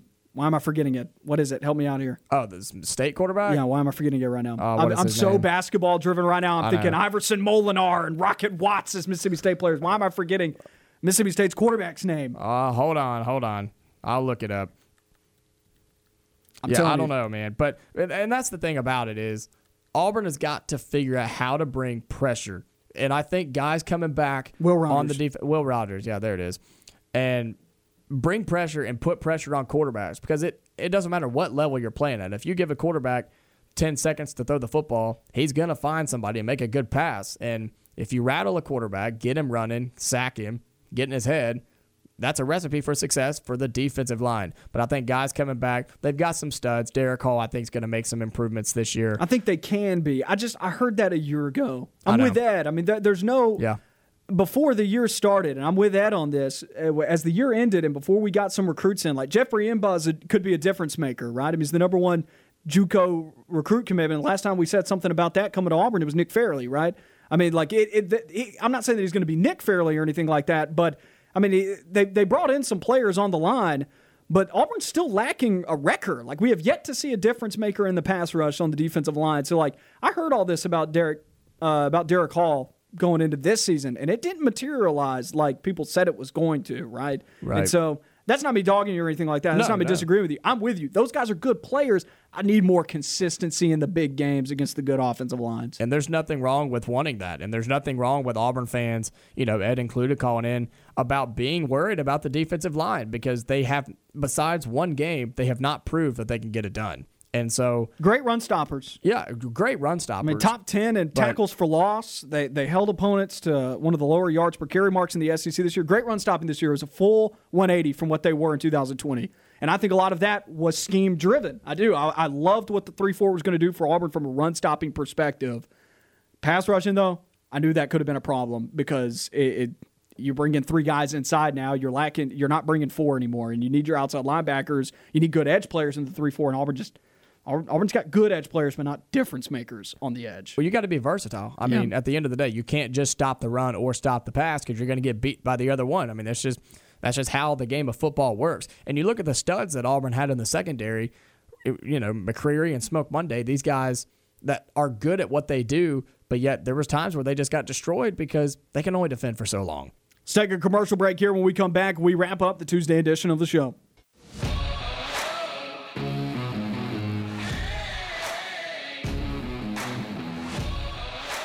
Wrapping up the Tuesday edition of On the Line, Noah Gardner and Jacob Goins with you. We've just got enough time here for Final Take. You got something in mind? You ready? You got a Final Take? I mean, we've talked about a lot of different stuff today. I know where I'm going with it. You feel like you know where you're going with it? I'm ready to roll. I'm going to let you go first, okay? All right, let's get into Final Take. Final take. My final take of this Tuesday edition of the show, okay? Aaron Rodgers, we mentioned it a little bit, and the Green Bay Packers. I said there's two ways for the Packers to go here. All in on Rodgers for one more year, get him some weapons, make one more run, or trade him and build with brand new picks and rebuild. And you know what? My opinion, bring Aaron Rodgers back. Let him prove himself that he can win one more time. If he wants to. He may not even want to come back. But if he wants to come back, Green Bay, bring back Aaron Rodgers.